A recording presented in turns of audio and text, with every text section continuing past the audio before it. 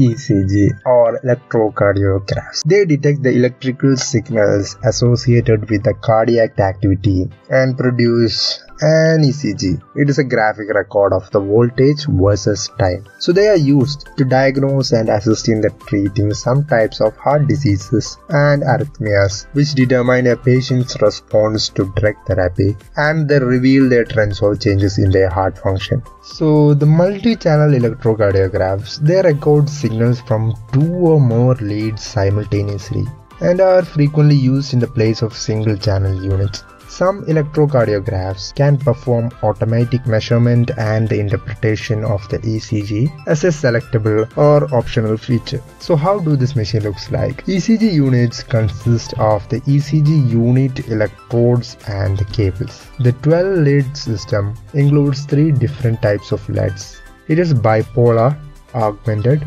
and unipolar and even precordial. Each of the 12 standard leads present a different perspective of the heart's electrical activity, like producing ECG waveforms in which the P waves, QRS complex and T waves vary in amplitude and polarity. I know this is much complex, so let's leave it.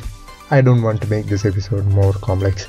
Single channel ECGs record the electrical signals from only one lead or only one area configuration at the same time. Although they may receive electrical signals from as many as 12 leads, non-interruptive multi-channel or electrocardiographs only record the electrical signal from the electrodes. They do not use any internal procedure for their interpretation. Did you know electrocardiographs record small voltages of about even 1 millivolt that appear on the skin as a result of the cardiac activity? This voltage difference between the electrodes are measured. These differences directly correspond to the heart's electrical activity. So let's talk more about this equipment. After the electrodes are attached, the user selects automatic or manual lead switch. Signal sensitivity, frequency response range and charge speed. We have to optimize it manually. In some units, the operator can choose the leads grouping, the 12 leads grouping, their sequence and even the recording duration of each group. In standard 12 leads tracing, signals from each group of the leads can be recorded for 2.5 seconds. For a rhythmic strip, one lead is recorded for a full 12 seconds. Defibrillators or fully automated external defibrillators, or in short AEDs. So they deliver high amplitude current impulse to the heart in order to restore normal rhythm and contractile function in patients who are experiencing VF or ventricular fibrillation. So how do this product look like? They automatically charge and discharge to deliver a shock in us. Semi-automated units analyze the ECG and charge in preparation for a shock delivery, but the operator should activate it. AEDs typically include a memory module or PC data card, a display to give a status message, and a display of the ECG waveform can be seen too, or in order to prompt the user to initiate a shock. These are necessary. AEDs analyze the ECG rhythm to determine if a defibrillation shock is needed or not.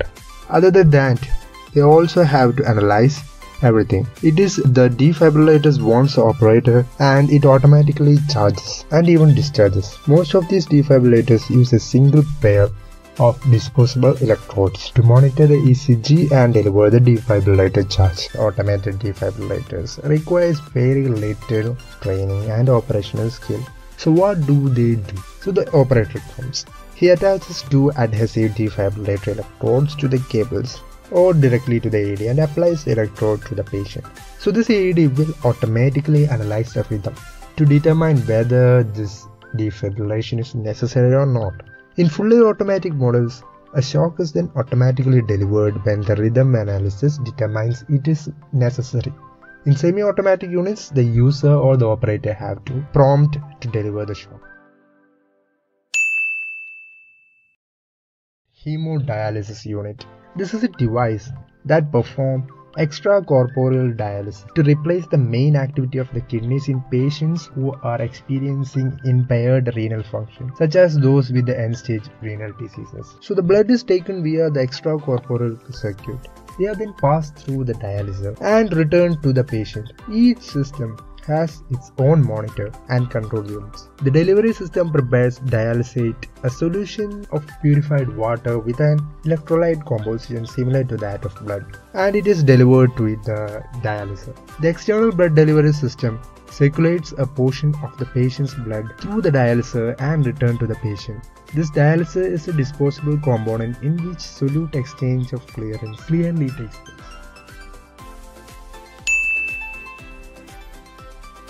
CT scanners are used for a wide variety of diagnostic procedures, including spine, head injuries, lesions, abdominal and pelvic malignancies, to even examine the cerebral ventricles, the chest wall, and the large blood vessels, and even to assess musculoskeletal degeneration.